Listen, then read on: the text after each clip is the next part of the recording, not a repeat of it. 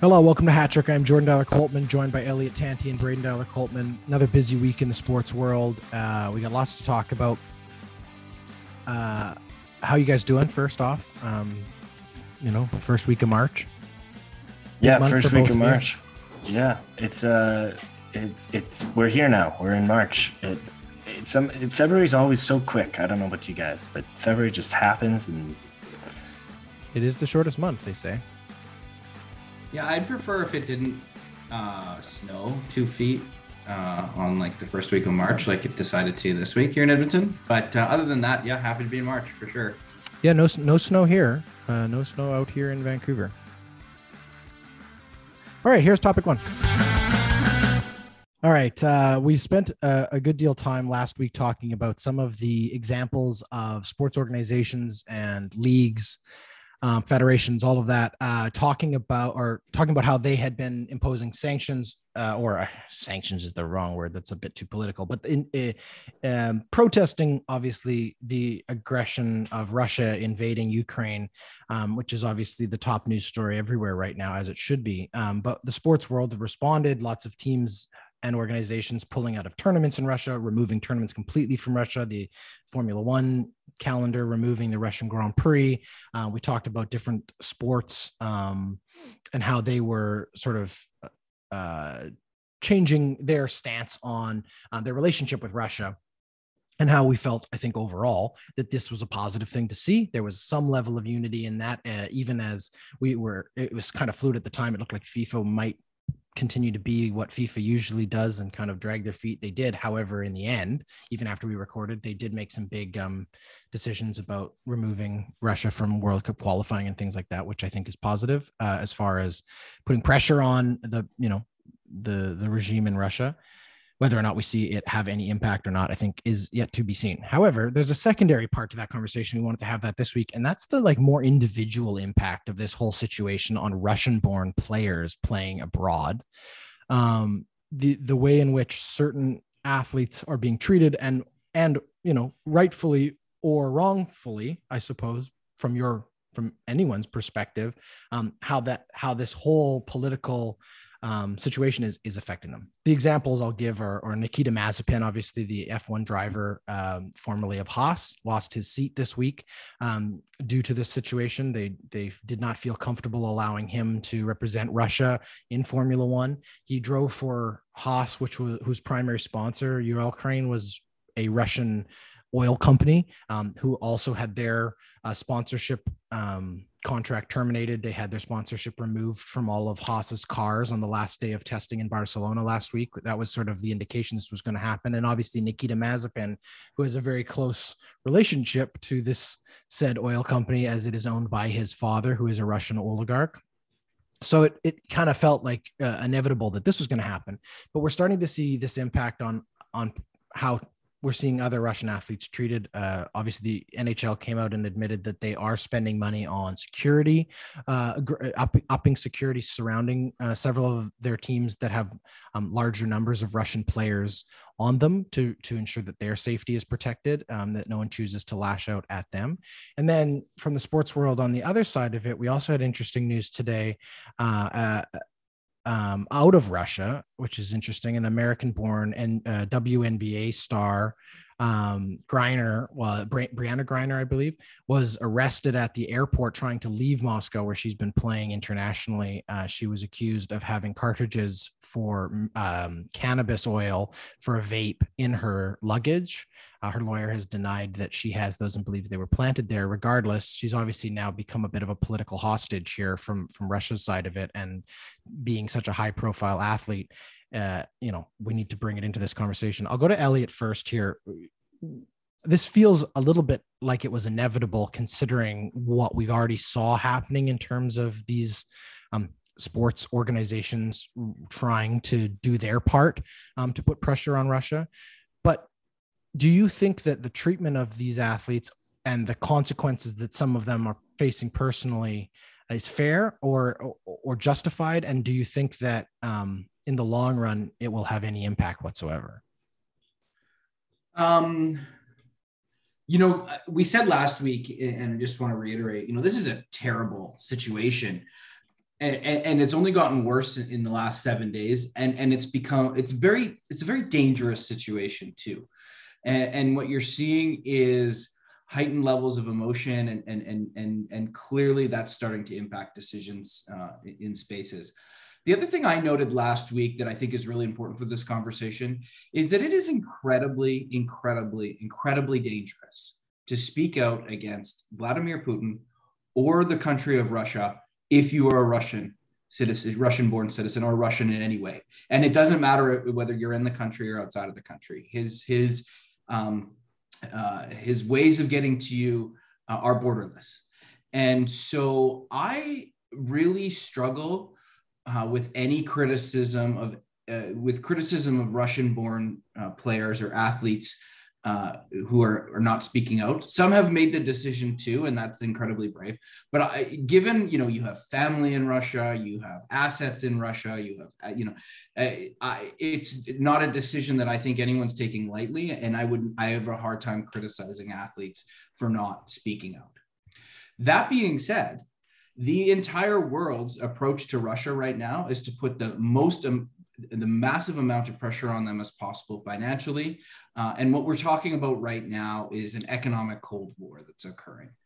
And unfortunately, that includes everything and including athletes. And I think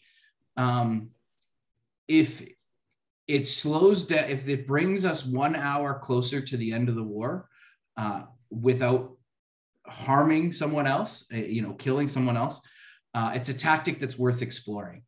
And I think putting pressure on Russian citizens abroad and athletes in particular financially, I understand why it doesn't seem fair. It's based solely on where they're from and not on their political affiliation, but it's an added level of pressure on Russia to try and get this war stopped.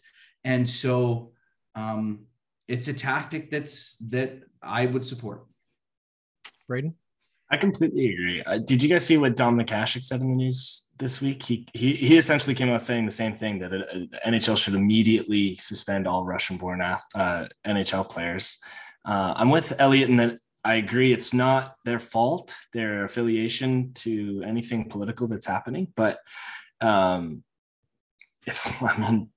loves hockey. If there's anything that's going to put added pressure on something for somebody that's just, it's so terrible, I feel like going all the way with that is important. And I think that kind of speaks to what I was saying last week of if you're going to make an impact, then make an impact. And I would only hope that it would encourage the athletes who are Russian born. And if they were to be suspended, that they would feel compelled to say something, that they would feel compelled to it just, yeah. So essentially Hasek was saying that, if the NHL doesn't do anything, they're in an indirect co-responsibility for the dead in Ukraine. And just think that if you're going to make an impact, then it's much more than, just a letter saying we don't stand for this. I mean, I think, Elliot, you bring up a really important point to all of this. This is obviously a very fluid and very complicated situation. There are a lot of different eyes on all of these things, and there's a lot of different messages being sent by the actions or inactions of all of these individuals, right? The athletes themselves, as we've pointed out on this show, the first and really, I think, as far as I've found, at least in terms of profile, the only NHL player to really be pressed on this has been Alexander Ovechkin, because he has the largest Russian profile of any hockey player, probably any athlete. He also still has a picture on his Instagram with exactly Putin and himself. No, exactly, and he's so. What I was saying is, I think that there are multiple messages being sent, right? He's playing to multiple audiences because, again, there are a lot of factors in there. We don't know the kind of relationship he really has with Vladimir Putin, or more importantly, sort of the political part of Vladimir Putin, so much as the fact that any of these athletes have been, I said this last show too. Athletes are often, like public figures, used as props politically for authoritarian regimes, because they have these huge profiles. There are, massive fan followings in those countries. People admire them, look up to them. And so their opinion matters. And that's why politicians and in this case, Putin has wrapped himself around these individuals over time. That's a strategy and something that the groundwork has been laid for years and years and years, much like during the Cold War in the Soviet Union. The Red Army and the hockey team was a symbol of national pride because it was something that the state really put an effort into using as a propaganda arm of their organization. The second part of that, I would also say, which I think is a part of the calculation here for all of these athletes who may or may not be speaking up or choosing to, there's a law that was just passed in Russia banning the spreading of what they're calling lies and propaganda. It's basically an anti-dissent law preventing anyone from expressing an opinion other than that of the government. It's designed to, stamp out these protests, stamp out people, put the fear of prison in the minds of anyone who would speak up against the regime. It's obviously a totalitarian sort of dictator move, but it is what it is, and it's not unlike we've seen before in Russia. So that's a factor too, right? And again, as Elliot said, the long reach of the Kremlin does not stop at the Ukrainian border or at the Belarusian border or at any of Russia's national borders. They've hurt people who have expressed dissent all over the world. We've seen them poison people that don't agree with them. We've seen obviously Navalny in that whole situation. So it's scary, I'm sure, for a lot of those athletes. I think that unfortunately they are the sort of, they're kind of they're being caught up in something that I don't think most of them have much stand. The thing I'll circle back to, and I'll ask you this, is the only example I can find right now, and I did a little digging today, of like an athlete actually strictly losing their job, having like a contract terminated completely, other than maybe a suspension or individual sport like tennis, where there's some Russian athletes who are choosing not to travel right now, is Nikita Mazepin in F1. The question is, if Nikita Mazepin was a better driver, would he still have his job? Would he have been protected? I think it comes down more so to if that car still had a sponsorship, he probably still would. The fact that they said we're not, the FIA said it's not even about the sponsorship. It's about the fact that you can't showcase the colors or some sort of, like emblem or logo of the country. And their whole car was wrapped in a blue, red, and white Russian colors. And that's, so I mean, maybe it's because he wasn't a good driver, but they committed to bringing him back. So I just mean it makes it easier to make that decision, does it not, Elliot? I think so. Yeah. Just like anything else, there's certainly simplifies things if you're not good. I mean, it's the same reason why, I don't think you're going to see any Russian players suspended from the NHL, for example. Right. Although I think CCM did end their contract with a bunch of players, and some private companies have. CCM has dropped Ovechkin as a client or as a sponsored face. I suppose he can still wear their equipment, obviously. But so there's there's some of that is I'd rather see that rather than people not being asked not to play and impacting things that way, because I think it just ruins the integrity of the game. So yeah, but if you're not, like, I think it's always nice when you can do something that virtue signals and also is helps the team be better. Yeah, certainly. Any last thoughts, Braden, on this? Do you think that actually, you know what I'll do? I'd like you to maybe give us your perspective on this situation in Russia with this WNBA player who's been kept there. Obviously, how do you think this unfolds? I mean, it feels a little bit like, it feels very similar, I would say, to the situation we saw recently here in Canada when Meng Wanzhou was arrested and detained here in Vancouver, the Huawei executive, awaiting sort of deportation rules with the United States, and then China retaliated by keeping the two Michaels in prison. It feels kind of like that kind of political game we've seen before, but now it's sort of hit the sports world side of it. Do you, how do you think this unfolds, and do you think this becomes a bigger problem? I have a feeling that I think that the crime I don't think it's strong enough that they won't be able to get this athlete back. Well, apparently it's a 10-year penalty. It's a 10-year sentence in Russia. Oh, I didn't know that. I didn't know that. What she's been charged with could hold if convicted, 10 years. So then, I mean, you've got a bit of a hostage situation. I don't know if necessarily you can call that with just, I mean, she committed a crime under their acts, but how did she get there with them? I don't know. She just wasn't found with them until later. Here's what I would say is I think Russia is going to be acting. I think right now there's lots of tension, and this is obviously a retaliatory move for some of the things the United States has been doing. But I think Russia will have to be cautious with this situation, because there are a number of sports leagues operating in Russia right now that are dependent on foreign-born players. I'm thinking of the KHL and how many particular Canadians are playing in Russia right now.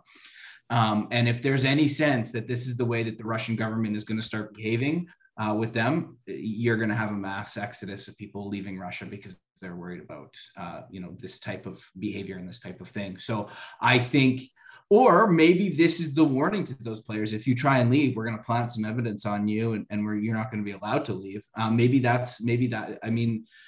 Russia is so messed up. That's insinuating that it was planted too, though. Exactly. That's fair, I guess. But I think that they've got to they're negotiating a challenging thing because of how many foreign-born players are in Russia right now.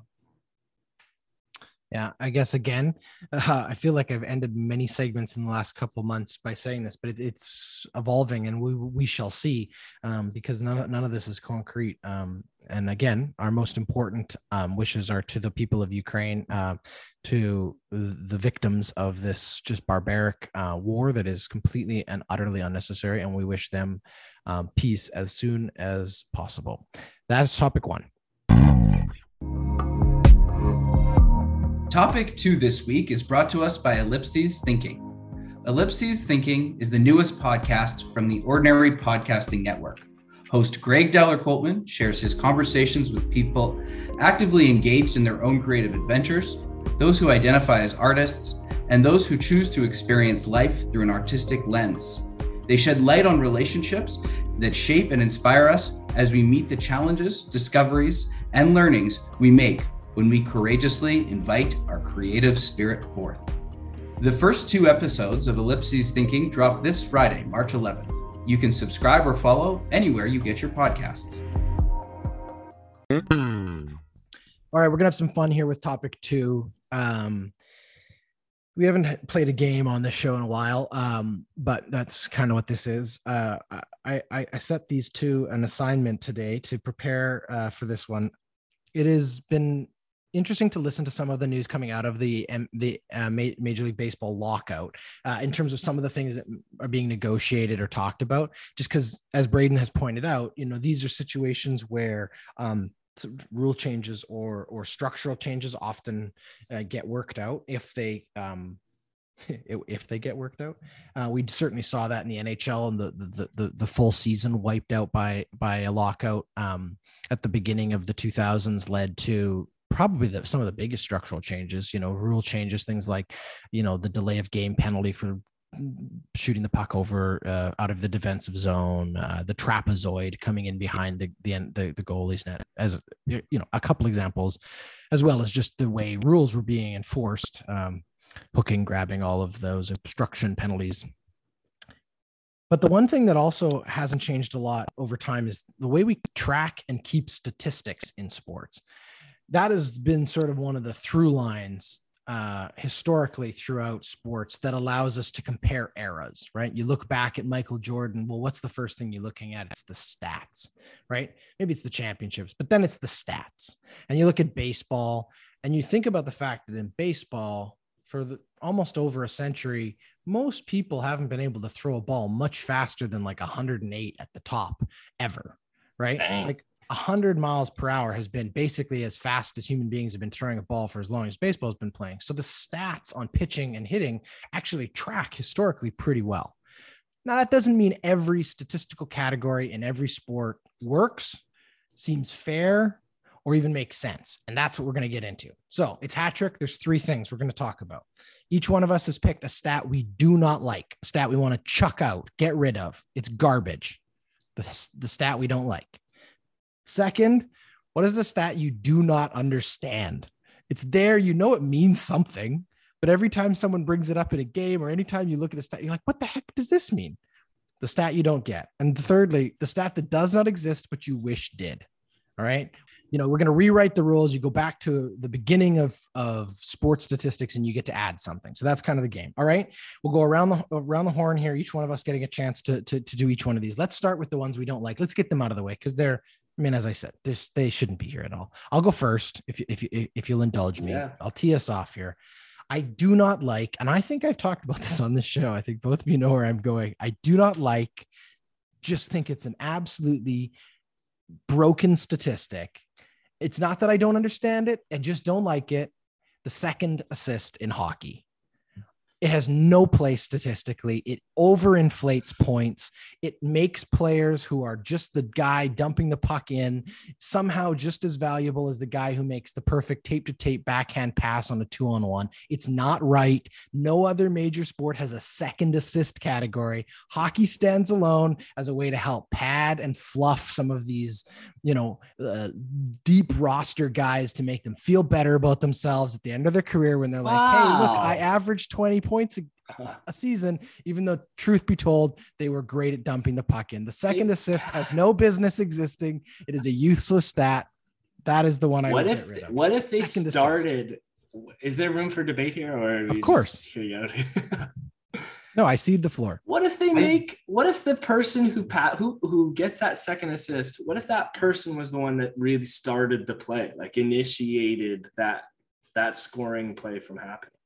Yeah. And I would say, I think it's that not necessary.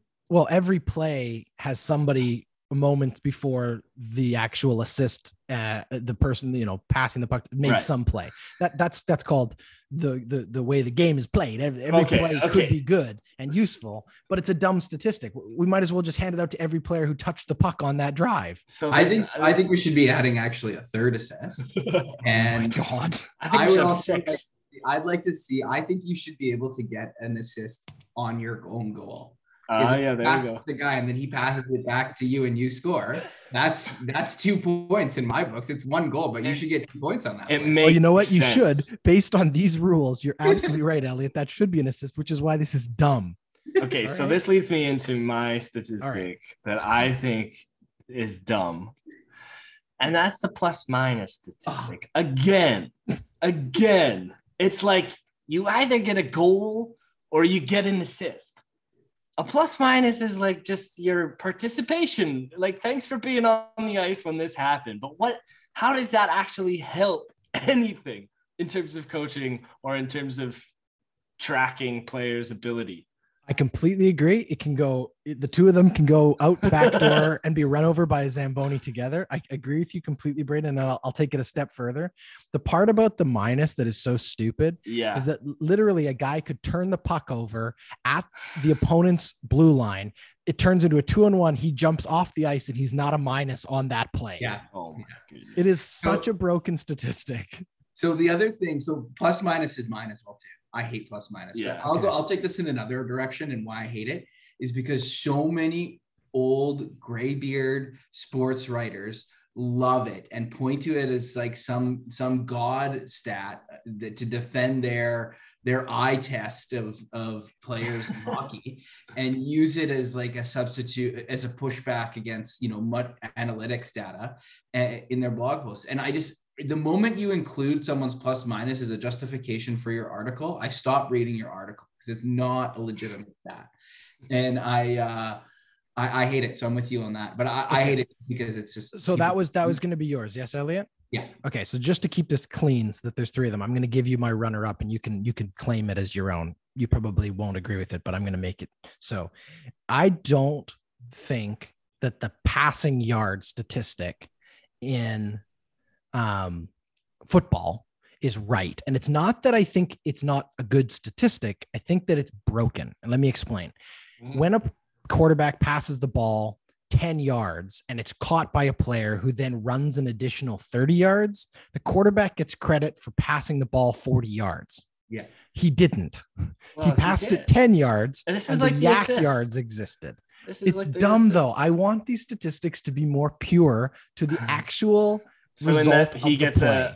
He gets passing yards, and then the player gets rushing yards on that play. Well, they do track yak. Yeah, that's already being tracked. But why is it added to the quarterback? It's called yak. Yeah, yards after catch. Yak yards. It's just, that's a slang term for it. So the thing is, Jordan, I get somewhat where you're talking about. However, if the quarterback leads the receiver, that gives him and makes a good throw, that gives him the opportunity to continue to run. Whereas if you throw it behind the receiver and the receiver has to stop or change directions, then it that impacts the yards after catch and the play. That's my sure. But again, so then there's a flaw in that statistic, though, because we like, just like the second assist thing, sometimes the second assist is a beautiful, really important play.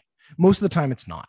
In this situation, it's like we're rewarding the quarterback for something a different player is actually doing, right? So yes, he may lead him, but how many times is a quarterback throwing the ball to the back shoulder of a wide receiver? He makes a really good catch, makes contact with the defender, breaks the tackle, and actually then goes and makes the play. He should be the only one, I think, responsible for what that is. And if you think about the value or importance of statistics at the end of the day, it's to help us evaluate those players. And I think it's an overinflation, I guess is what I would say. Anyway. Yeah. I mean, I think I'm not as sold on getting rid of it as the second assist one, which is why that's what I went with. But I think it should be in there. It's an honorable mention, at least. It's broken.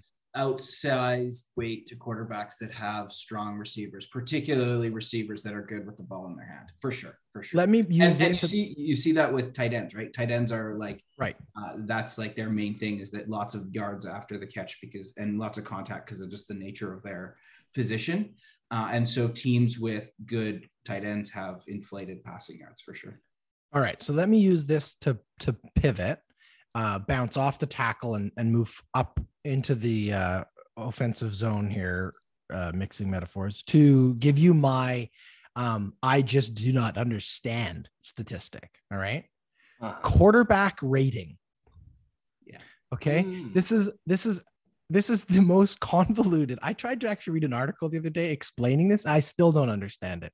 It's a mathematical equation based on several statistics that are used to evaluate a quarterback's performance in the game by assigning them a single number grade, as opposed to someone taking 5 minutes to read all the statistics. That's what this is. This is this oversimplification of what a quarterback's game looked like. And again, I think it's broken because some of the stats that are used to calculate quarterback rating feel very flawed to me.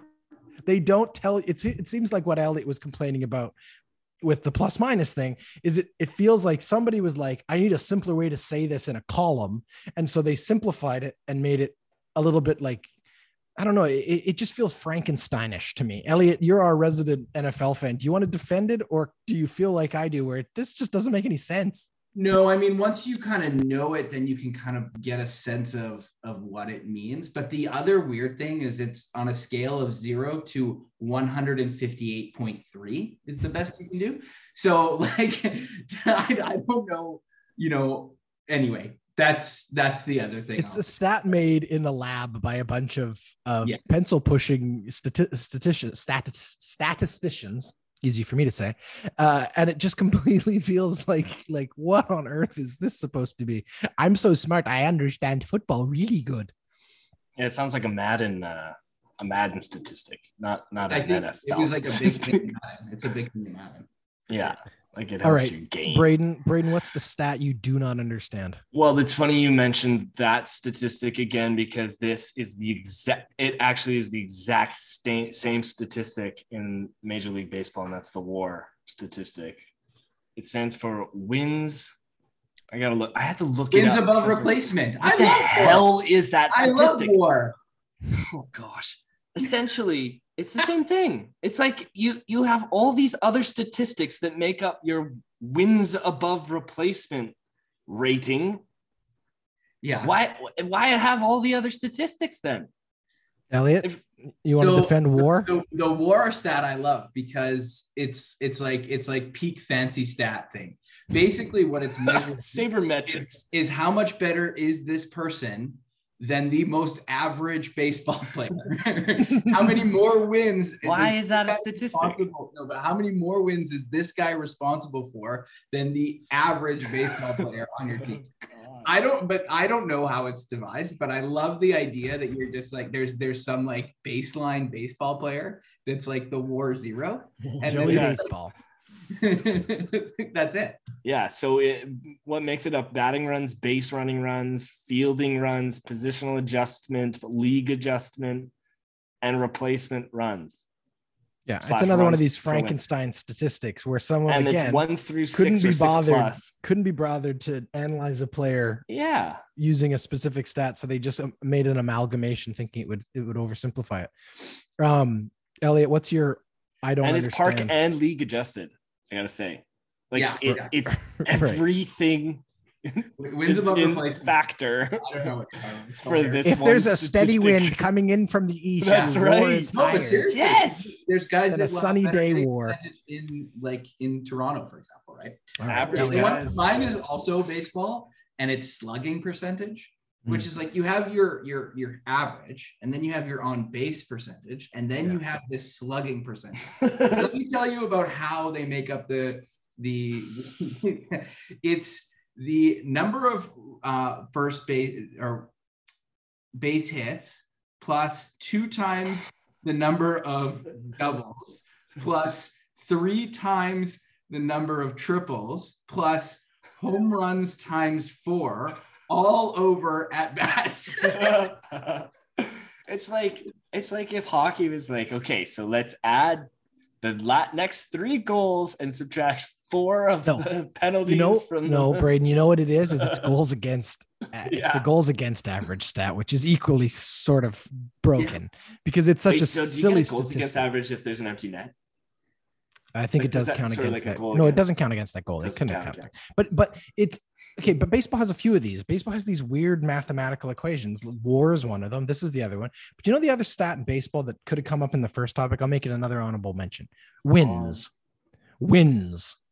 For a pitcher. You can play how many innings, and all of a sudden you do or don't have a win based on what the rest of your team does while you're sitting on the bench sipping on a Gatorade. I mean, the whole thing is completely broken. The only other place I can think of is like a goalie's wins record, right? But a goalie has to play the entire game just to get it. I don't understand when it isn't a win and when it is a win. The team can win, but the pitcher sometimes doesn't win, and sometimes the pitcher does win, even if he left. He has to leave the game with his team leading. Is it something like that? Or he gets a no decision. There's a no decision that you can even no decision. It's not a boxing match. And the other thing is the goalies one is weird though in hockey because you can play less minutes in the game, but still get credit for the win or the loss. It depends on what happens in the score of the game. Like if you come in, if you get pulled and someone else comes in, if your team then ties it and then still loses, then you get the loss. Like there's weird stuff in there. Yeah, those ones are weird ones. All right, let's jump to our last category because we don't need this to become a statistical anomaly too as our longest segment ever. This one is the stat you wish existed. So the stat you wish was kept in one of these sports. I'll go first. And mine is a stat that I think could exist in a few sports. It could exist in soccer, it could exist in basketball, and it could exist in hockey. Those are the 3 team sports I can think of right now. There's probably others. I would like them to track dives and flops. I want to know who the most, because they do keep now, like in deep analytics, at least in the NHL, it's like penalties drawn, right? They like to see which players draw the most penalties. How many of those has fouls taken and stuff like that? Right. But I want to know how many times did a player flop? Obviously, either do we track which players get called for the embellishment in the hockey? I don't think that's a trackable statistic, but it should be. Not just that they got penalized for it, but that it's a trackable statistic. But I think that we should now have spotters who are making decisions based on whether or not a player flopped. Well, we do, and they're all sitting at home watching on TV. I know, but I want it as a trackable stat. I want to know who the greatest flopper of all time is. I'm sure you'll find it. Yeah, I know. I'm just saying. I want one guy to get up there for his Hall of Fame speech and be able to say, I'm really proud of my ability to flop. All right, that's mine. Braden, what do you have for the stat you wish existed that doesn't currently? I was just thinking of one. I mean, I think it would be interesting, not that it really relates to how the ability to play, but somehow finding a way to integrate coaching stats would be intriguing. You know, other than wins and losses, you mean? Yeah, other than wins and losses, like. So tracking coaches that have like the highest penalty power play or the highest penalty killing percentages. I guess that counts as team stuff, but yeah, I think. But you couldn't look it up. Like, could you tell me what the average penalty kill for Mike Babcock's Detroit Red Wings were in a certain season? You could do that, but overall his career, is that what you're talking about? Yeah, game by game too. I'd be interested. Or like even like how many times he shuffles the lines, like interesting. Or misses a timeout, or I like this. I like this idea that we should be tracking coaching stats.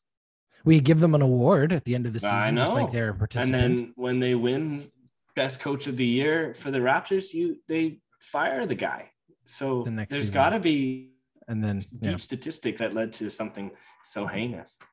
All right. Well, they did win a championship without him. They did. But that was because Dwayne Casey built that team. And then it's because they traded for Kawhi Leonard. Let's be honest. That was the turning point, the TSN turning point. The turning point. I'm pretty sure he was kind of the catalyst of that one. Anyway, we don't need to get into the weeds on this. Elliot, what is your wish it existed statistic? Yeah, this might exist. I kind of want it to just be more readily available. And it's something that soccer does really well, which is track the distance in which players travel throughout a game. So, you can go after a soccer game and the soccer players ran 7 kilometers. Yeah, that would be awesome. Well, you kind of track it with ice time, right? Yeah, to an extent, but I think the actual distance, like, wouldn't you like to know the distance that Darnell Nurse skates when he has a 31-minute game? That's a great idea. Yeah. Do you subtract him for backwards? Yeah, no. And then I think you could get really interesting with it, and you could track how much was backwards and how much was forwards. I think in NBA, same thing. You could get some good information in terms of distance traveled up and down the court. And in football would be really interesting to see too, because some of those receivers in the course of a game, like, they're running routes every play. They're not always getting the ball, and they're not always getting they're getting lots of passing yards, touches, but they're getting lots of passing yards. But they're actually running a fair bit with and not getting passed to, right, as part of designs and things like that. I think it'd be interesting to kind of track how far the distance a professional athlete travels in a game, and then imagine over a year. Well, I'm going to tell you, I know that statistic exists, like the data, I should say, exists, because this season, I think last year too, was the first couple of years that the NHL has implemented the trackers in jerseys, so that the league and teams are given data on all of their players on ice time. So I'm sure that does exist. And you're right, it would be an interesting statistic to be able to actually track, because ice time means one thing, but actual, distance travel would be certainly interesting. Yeah, like, I mean, Connor Lino and or Darnell might play, let's say, the same ice time, but that game looks very different, I think, right? Like, absolutely. Connor's got 2 big, and there's a lot more lateral with defense. So I think it's just interesting. All right. I think we've done a pretty good job running through the stat book here. Maybe we'll bring this back in the future when things come up again that we want to, other statistics that we dig into. Give us your suggestions. You can hit us up on Instagram or Twitter with any stats that you absolutely just can't handle. Get it out of the sport. Stats you don't understand, or stats you wish existed. All right, that is our topic 2, and we'll be right back with Hats Off. Hey, if you're a fan of Hat Trick Sports, then I promise you are going to love the Backyard Basketball Podcast. Hat Trick's very own Braden Dollar Coltman sits down every Wednesday with his best bud, Christian Steck. And together, they break down all the news, rumors, transactions from around the basketball world. Whether it's the NBA or college hoops, these 2 guys love talking basketball, and you are going to love listening every Wednesday on the Backyard Basketball Podcast.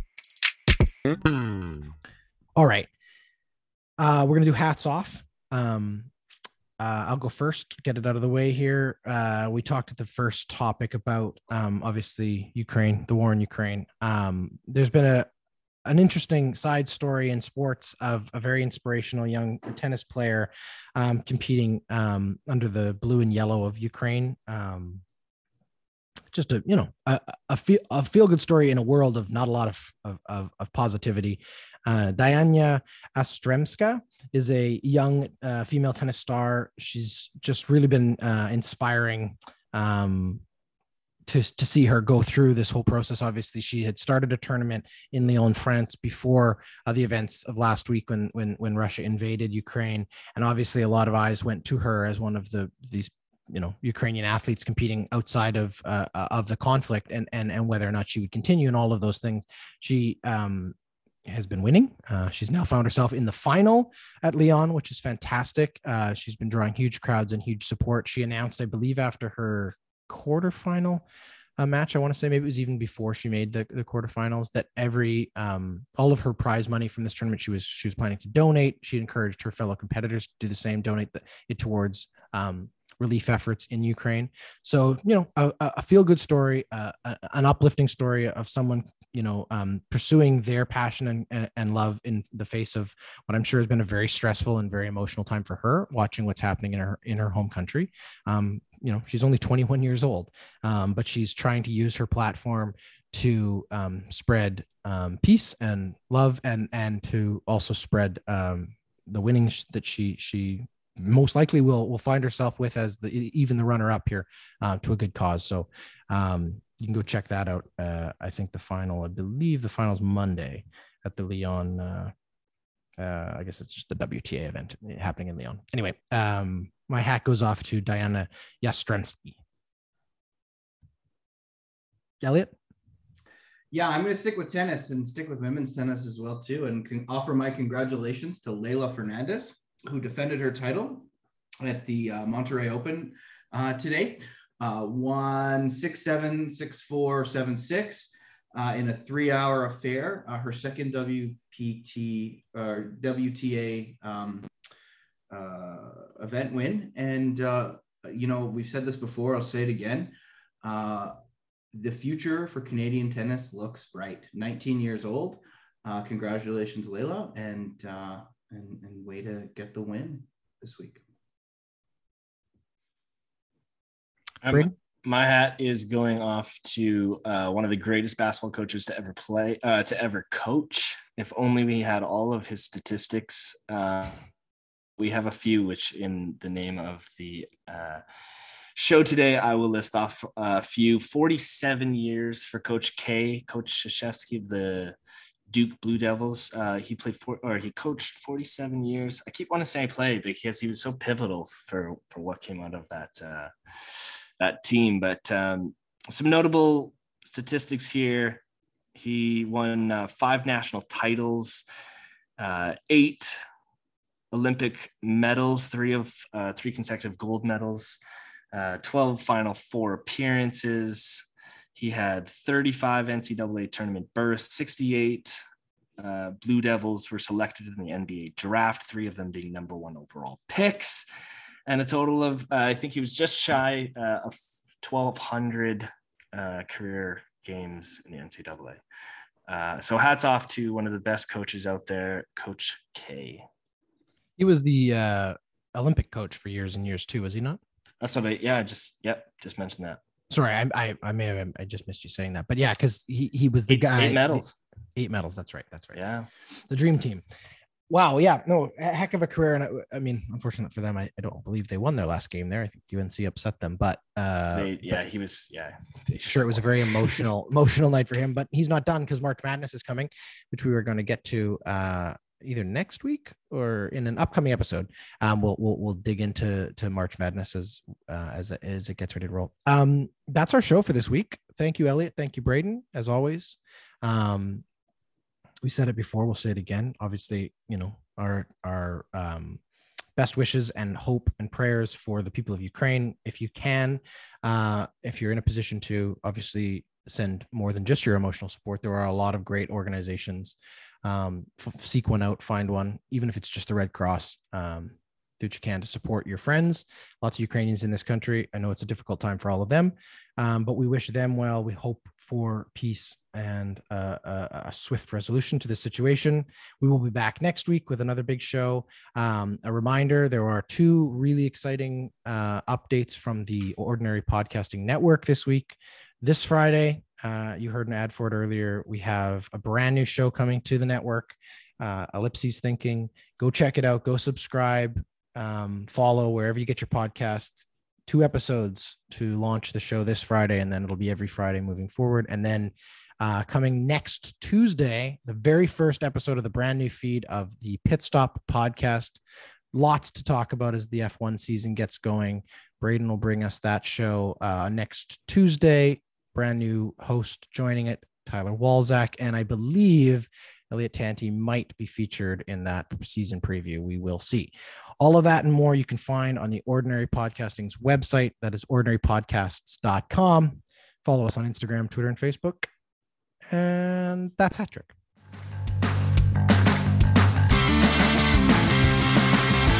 Hat Trick is a member of the Ordinary Podcasting Network.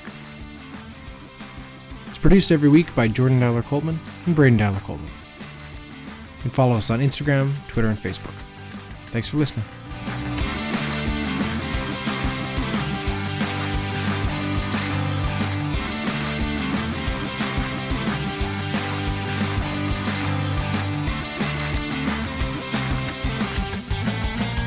To acknowledge that the lands on which our conversations take place include Treaty 6 territory, the traditional meeting ground and home for many indigenous peoples, including the Cree, Dene, Saulteaux, Blackfoot, Métis, and the Nakota Sioux peoples, as well as the unceded territories of the Coast Salish peoples, including the territories of the Musqueam, Squamish, and Tsleil-Waututh nations. We acknowledge the many First Nations, Métis, and Inuit, whose footsteps have marked these lands for generations.